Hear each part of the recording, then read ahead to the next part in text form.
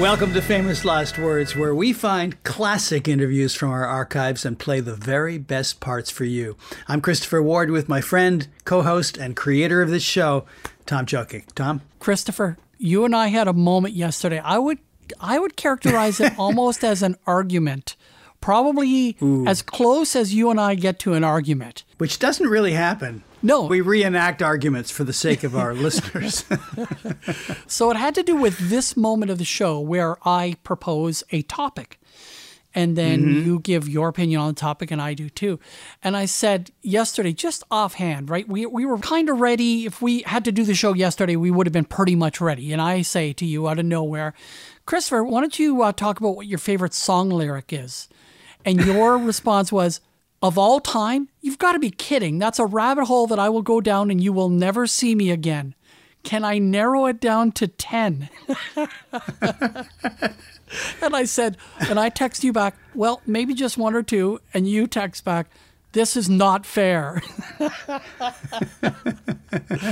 I loved it. I stand by that response, by the way. Well, fair or not, Christopher Ward, Juno Award-winning songwriter, tell me your favorite song lyric of all time. And I'm sure you haven't given this any thought at all.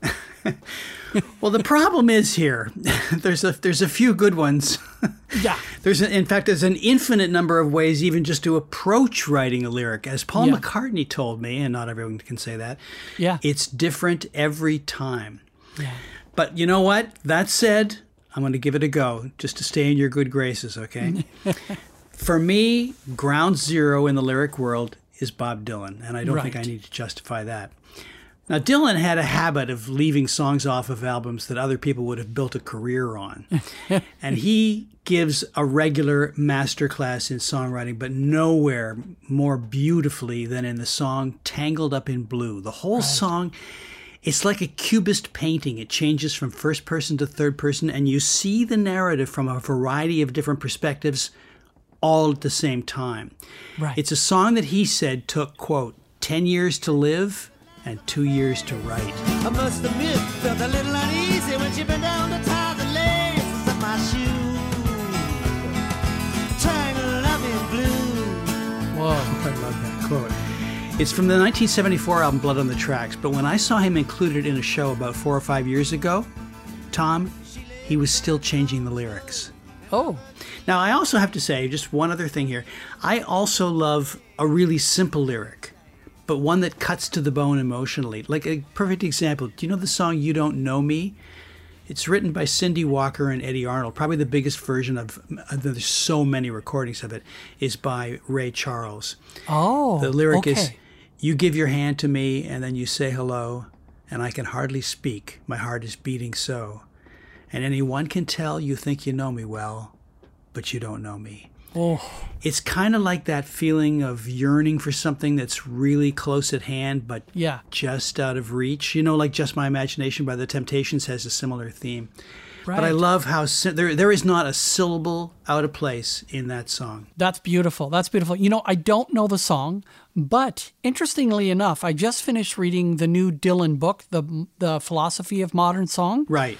A book that I both loved at points and hated at points. I was surprised at how much I disliked some of it because he comes across as so curmudgeonly, and he waves the flag for his causes, but he's really dismissive of other people's causes. So kind of in a political way, I really disliked what he said. But there were moments in the book that are just like magical. But a lot of it is like stream of consciousness. And if there's one common criticism from people who have read the book, is that it is stream of consciousness. But then, you know, I listened to a Perry Como song that he recommended. You couldn't drag me kicking and screaming to a Perry Como record. And then I listened to this song and I went, oh my God, this is a great performance. So it's turned me around on some songs, that's for sure. And he celebrated some, I don't know, just gems that you don't hear all the time, like El Paso by Marty Robbins, or Beyond the Sea by Bobby Darin. That's right. I just love how much he loves the music that he's talking about. Yes, I agree with that. Did you like the book? Yes. but that was to be expected. Yes, I think so. But I understand the annoying part. I really do. Yes. So what are your lyrics? Come on, buddy. When I messaged you yesterday, I sent you my example, and that is the line from Graceland where he says, losing love is like a window in your heart. Everybody sees you're blown apart. Everybody sees you're blown apart. You can picture it. You can picture a person's heart being blown apart by the loss of a love, and then people can see it. I love that image. My Old Man by Joni Mitchell, the line, but when he's gone, me and them lonesome blues collide. The bed's too big and the frying pan's too wide. That is just so great. So great. Wow. One less bell to answer, one less egg to fry, huh? That's right. But my number one song that I wish I had written would probably be Tequila by the Champs, because it's one word, and it's perfectly placed. Tequila. I love that. There you go. See, that made this whole conversation worthwhile now. Nicely done. Tom, we've got another great show this week. We sure do. Normally when I put a show together, I usually don't pair up similar artists. I like to mix it up a bit. But this week, we have two superstar Canadian singers as our headline acts, Shania Twain and Celine Dion. I was recently reading a story about Shania when it occurred to me that we have lots of Shania interviews in the archives. And when I found an interview, I discovered that the person who did the interview was me. So I listened to it and brought back the entire interview, and I have to admit it's not that bad. And of course, Celine Dion has been in the news lately due to her health issues, as well as being excluded from an extremely controversial Rolling Stone poll. I found a 1992 interview with Celine. It's so interesting to hear her on the cusp of superstardom. Plus, Christopher, I have a very special segment for you. It's Warren Zevon. Oh. Yes, finally. Yes, the late, great Warren Zevon. Now, many people remember him only for the song Werewolves of London. But Warren was much more than that, and I know, Christopher, that you'll be happy to talk about him. Yeah. So that's Shania Twain, Celine Dion, and Warren Zevon. Together again. Indeed they are. Okay, let's go, Christopher. Let's go, girls. Man, I feel like a woman. 1999 Shania Twain. I'm not going to touch that. Superstar is the word for Shania Twain, but truly Canadian style. In this 2003 interview with our very own Tom Jokic, who is sure to have some behind-the-scenes bits to add, we get the common touch that made her a star. Yes, she had great songs, unbelievable production, along with a wonderful stage presence, but the personality that comes through here reveals much. At this point, Shania was already the biggest selling female artist in country music history. She later had a residency in Las Vegas after dealing with some major health issues. She talks about her time in Vegas with Marilyn Dennis, but first, here's Tom.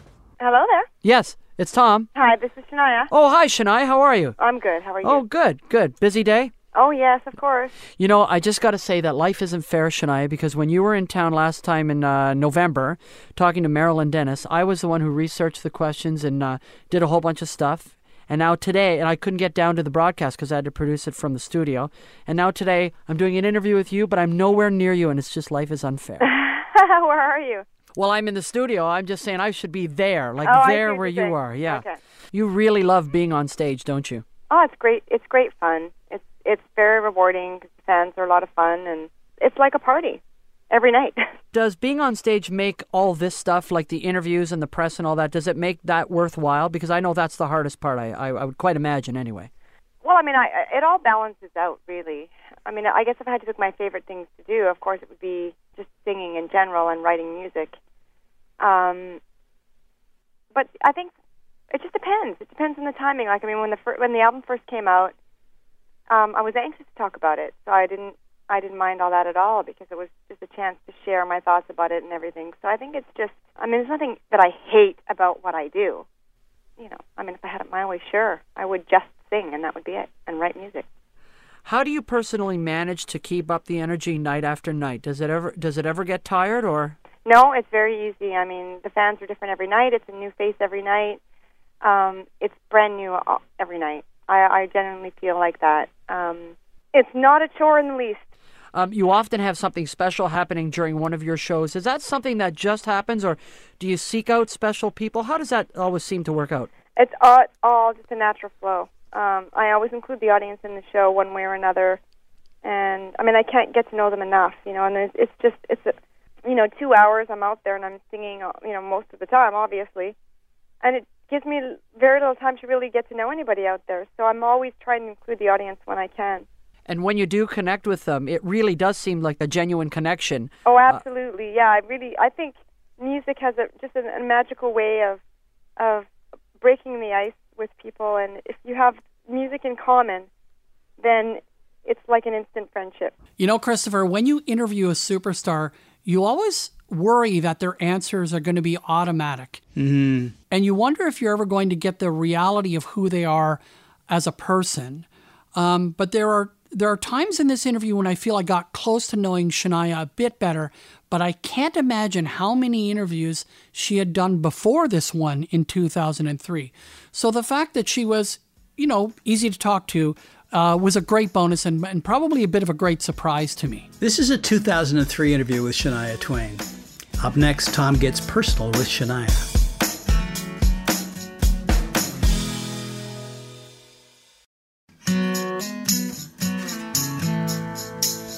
Welcome back to Famous Lost Words. I'm Christopher Ward with Tom Jokic. Don't forget to get caught up on past episodes of Famous Lost Words in the archives. You can find us on the iHeartRadio app, Apple Podcasts, and other platforms.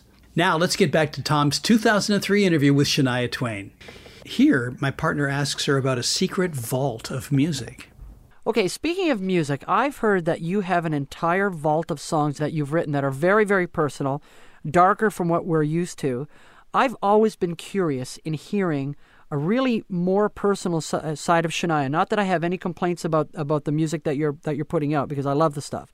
But what about this really, really personal stuff? Is there a chance that stuff will ever see the light of day?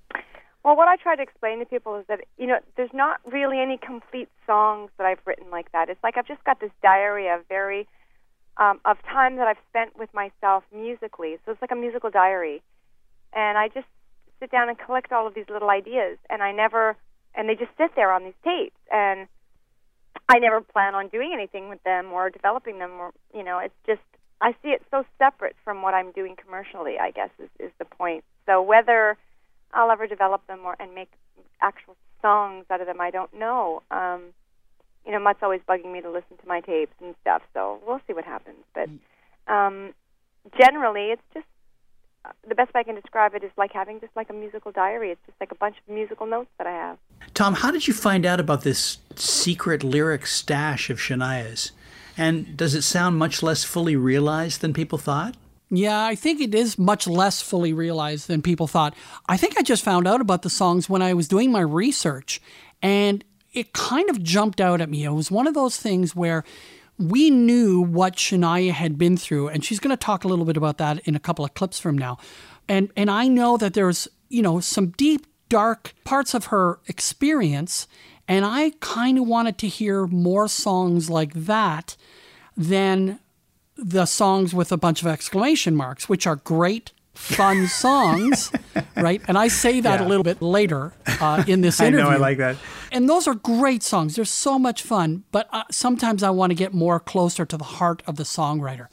And so sometimes I find that stuff a little bit unemotional, and that's why I asked her about that collection of darker, more reflective stuff. But it sounds like they're just like bits and pieces, you know? You've talked about that, where you have bits and pieces in your phone, and in notes, and in little voice messages you have for yourself. So I think that was the extent of it. I have a ton of those. I do not have any exclamation marks, though, just so you know. Tom, this is a great series of questions, and it reveals a lot about her public persona. Are you as confident in real life as you are kind of in the public and in your songs?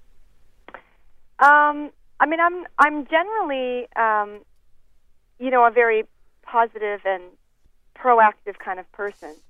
Definitely just a real side of my personality.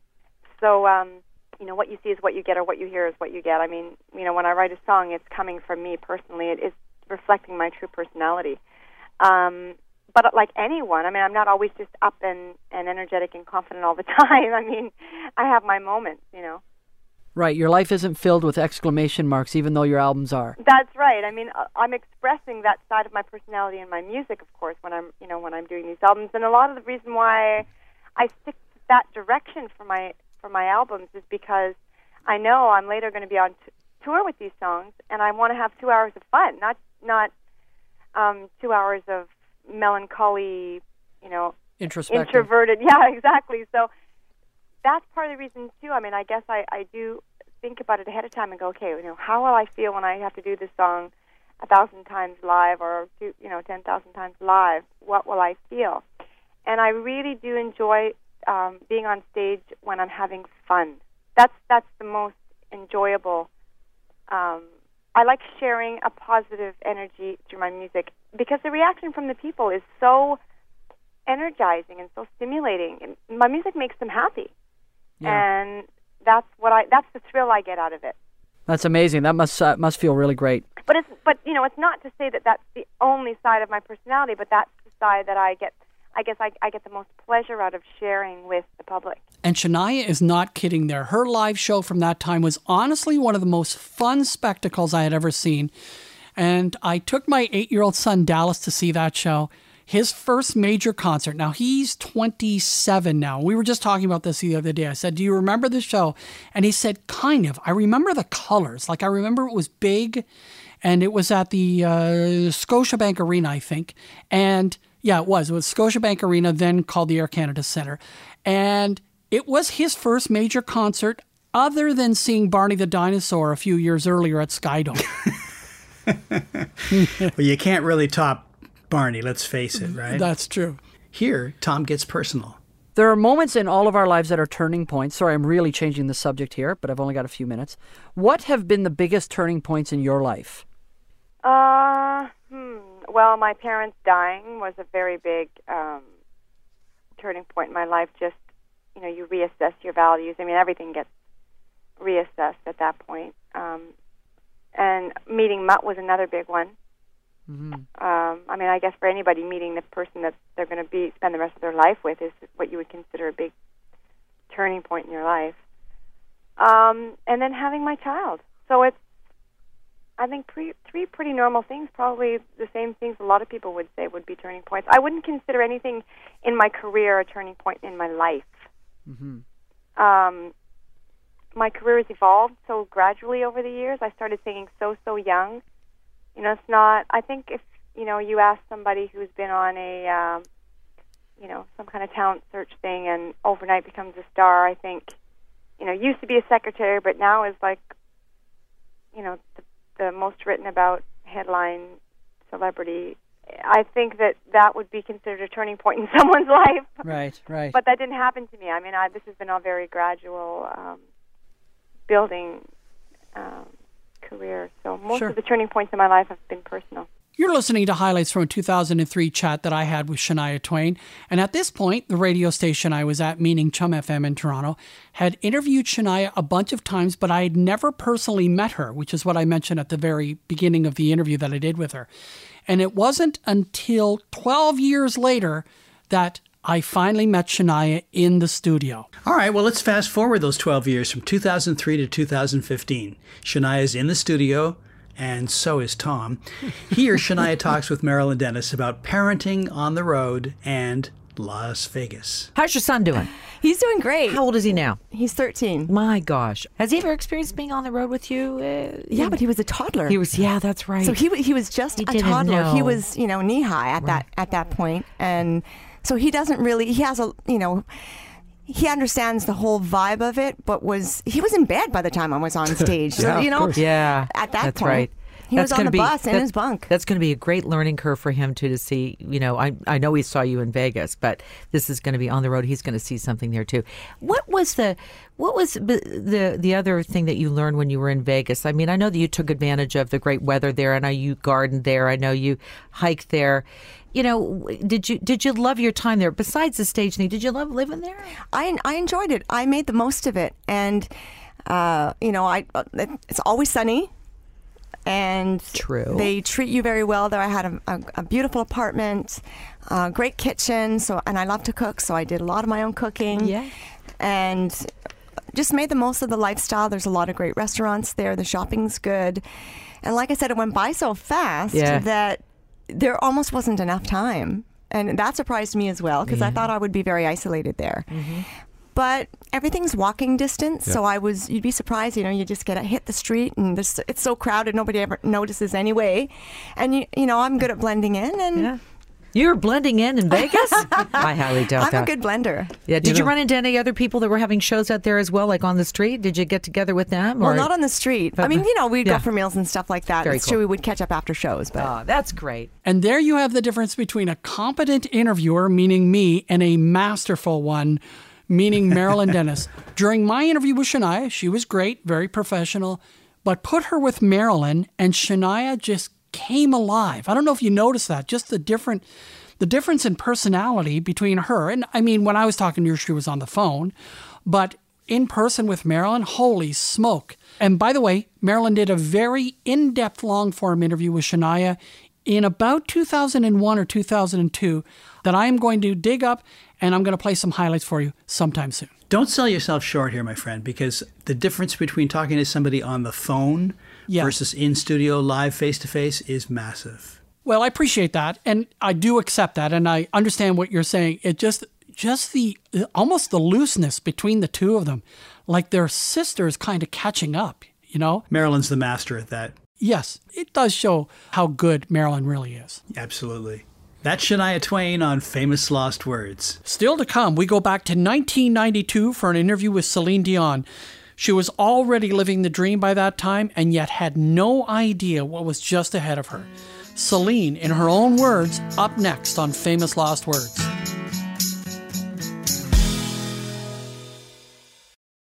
This is Famous Lost Words, heard on radio stations across Canada and as a podcast in more than 100 countries around the world on the iHeartRadio app or any other major podcast platform. We just heard interview clips from Shania Twain from 2003 and 2015. Now let's talk to Celine Dion. That's her massive hit from 1997, Celine Dion, and My Heart Will Go On. Tom, an epic career like Celine Dion's comes along rarely, but someone had to dream it up before it became a reality. The dreaming for Celine was not that many years before this interview. You got to realize that she was only 24 at the time, and she'd already achieved some stunning accomplishments as a singer. In this interview, she talks about being quiet about big ambitions, growing up in a huge musical family, and then meeting the man who would make all of those dreams possible. Yeah, and of course, Celine has been in the news recently with a message that she posted about her health. Yes, sadly, she just announced that she had to postpone her tour dates in 2023 because she's been diagnosed with stiff person syndrome, something I'd never heard of before. No. It's a rare neurological disorder that affects her muscles and vocal cords. Oh. Music lovers around the world wait for her recovery and hope to hear that incredible voice again very soon. Absolutely. So now we go to the interview, and it's from 1992. Celine talks about dreams coming true, in particular, an Oscar dream for her. I've been dreaming about singing all my life. When I was 2, 3, 5 years old, I started to dream about singing and be part of, to sing as much as possible in different languages, to sing live with a band and to travel, just sing myself on stage. But now everything that's happening, it's like you hope those things will happen once in your life. Like, just for example, you hope maybe one day to have a gold record, maybe to be nominated, maybe to be part of the Oscar. You just dream about it, but you don't talk too loud about it because people will say, no, it's okay, think about it, but forget it. I mean, it's almost impossible. But I've been thinking a lot about it, dreaming a lot about it, but now it's happening. And it's very strange because when something happened to me, like, for example, the Oscars, because it's still in my mind very, very much absolutely. Because it was a wonderful night. There's a lot of people, watch that show.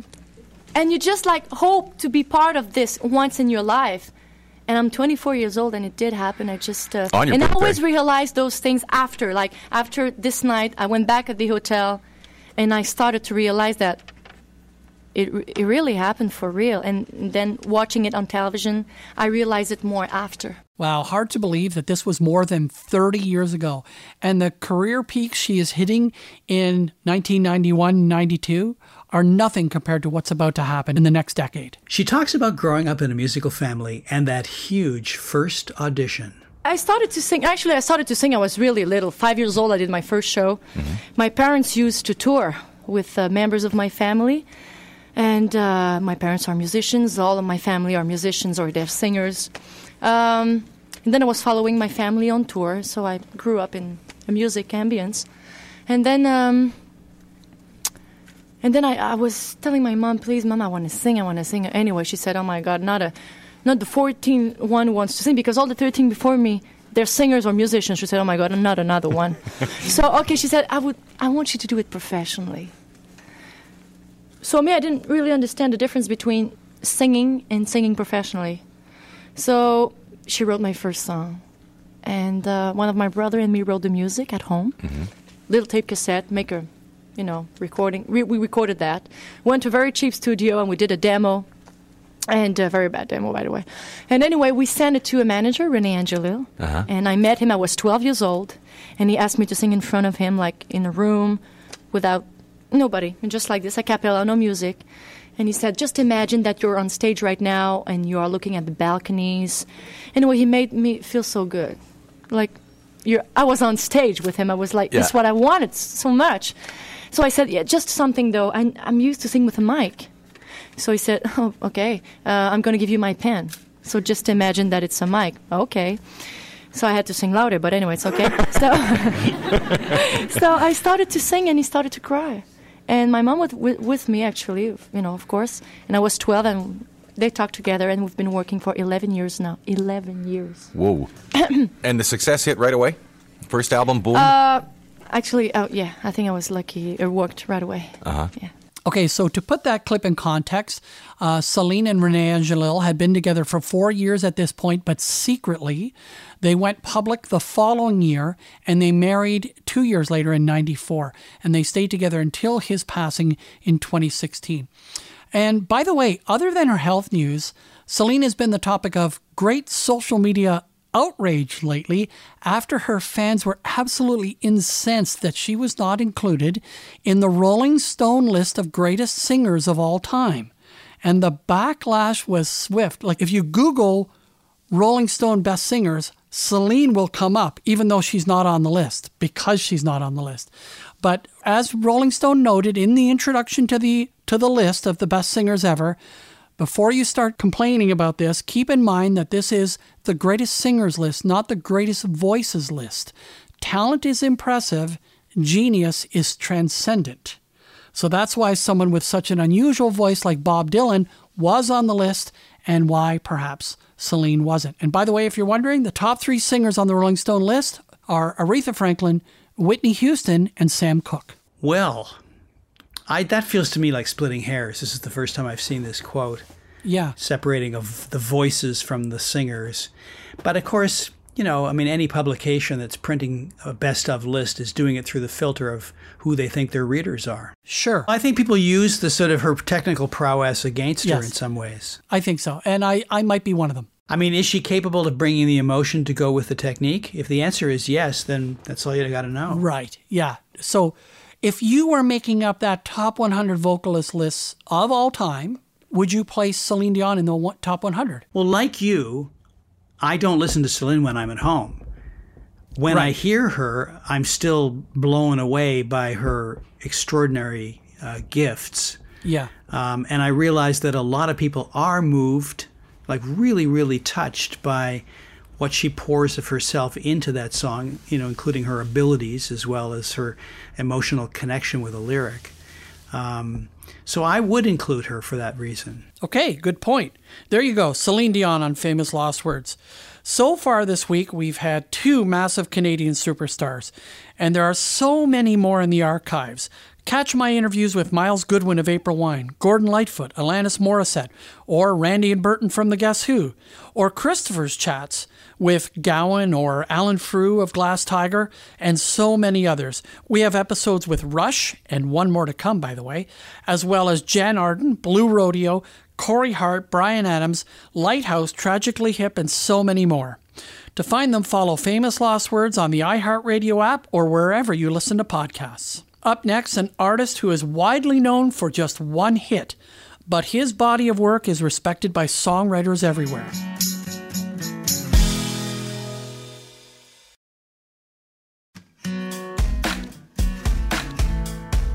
This is Famous Lost Words. I'm Christopher Ward with Tom Jokic.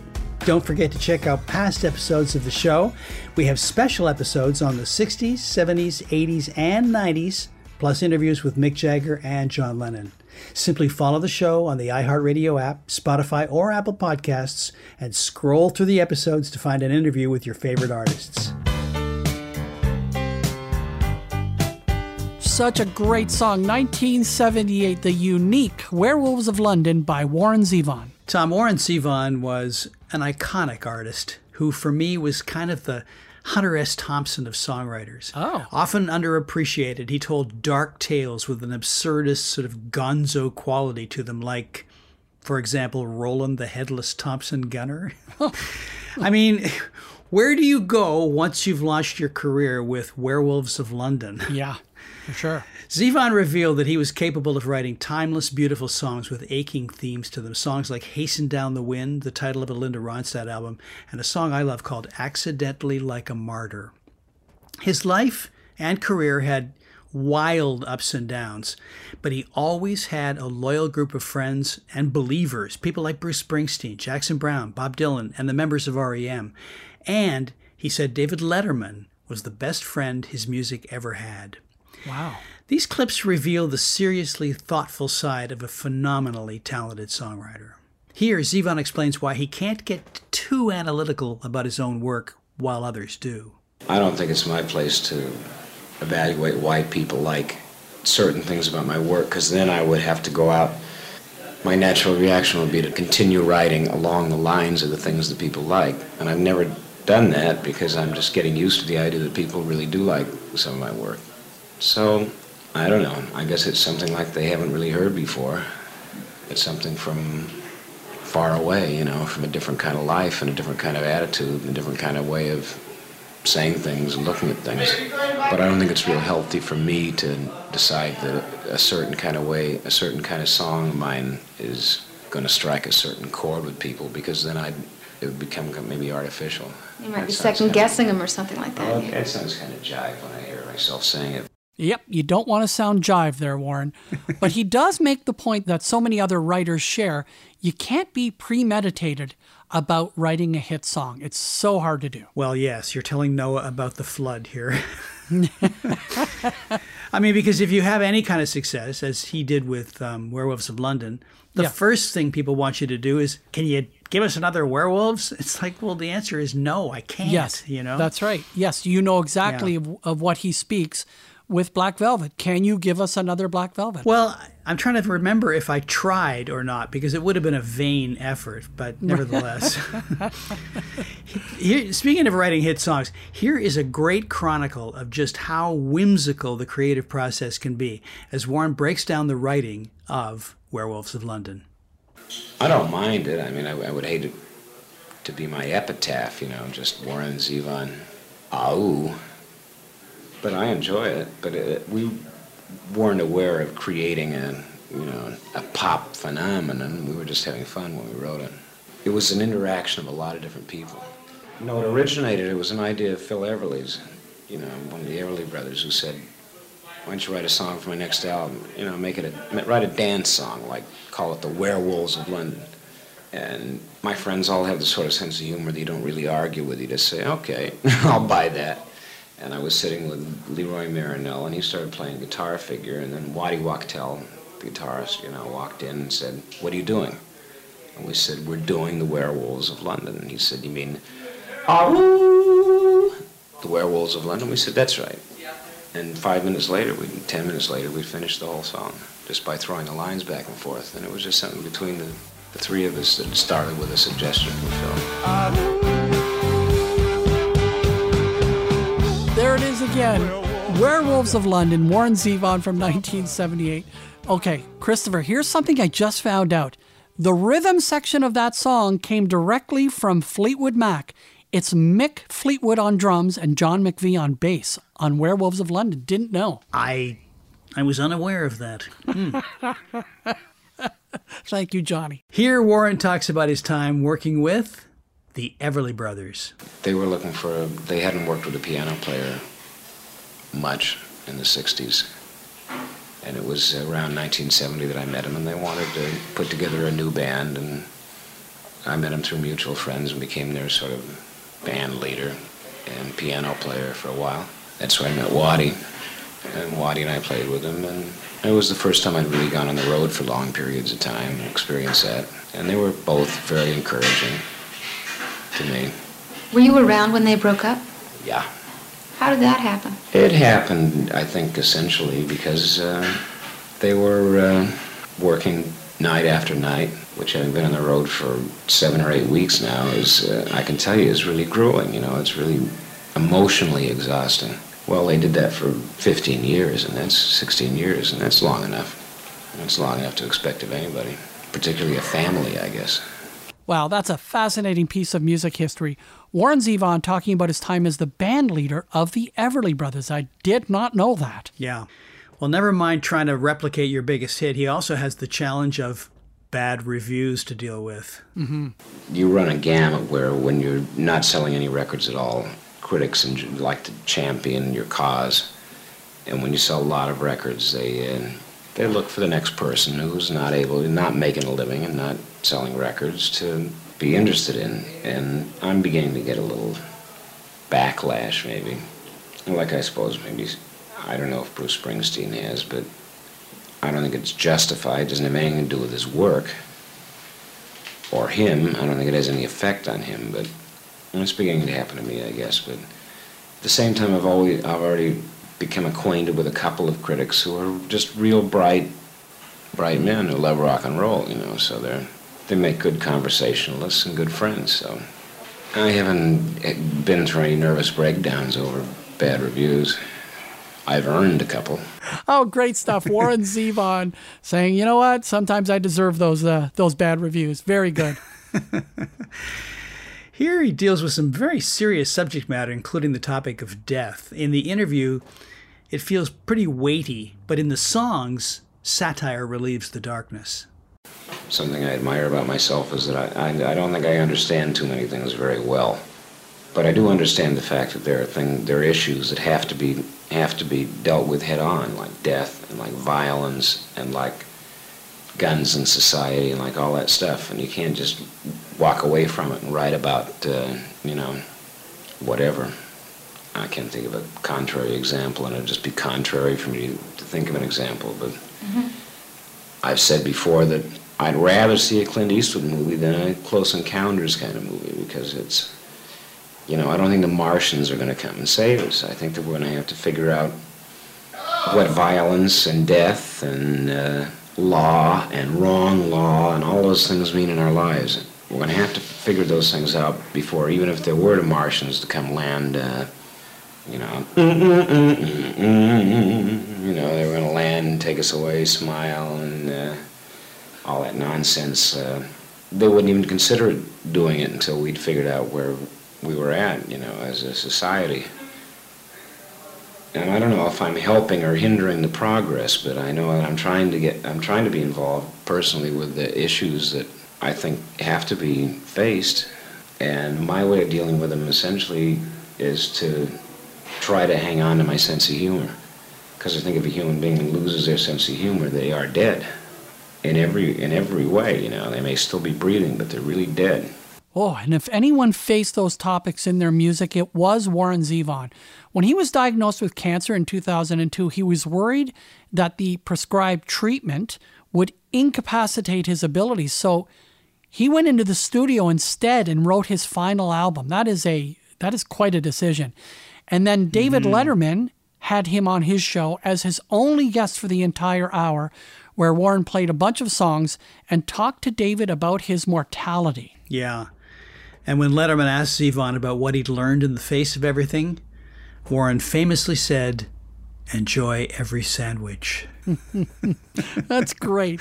That's both funny and profound. Yeah. There you go. Warren Zevon on Famous Lost Words. That's a wrap for this week. Famous Lost Words is created and produced by my co-host Tom Jokic. Executive producer is Sarah Cummings. I'm Christopher Ward. Tell your friends about Famous Lost Words so we can keep making some more shows. And don't forget to check out past episodes on Apple Podcasts, Spotify, and the iHeartRadio app.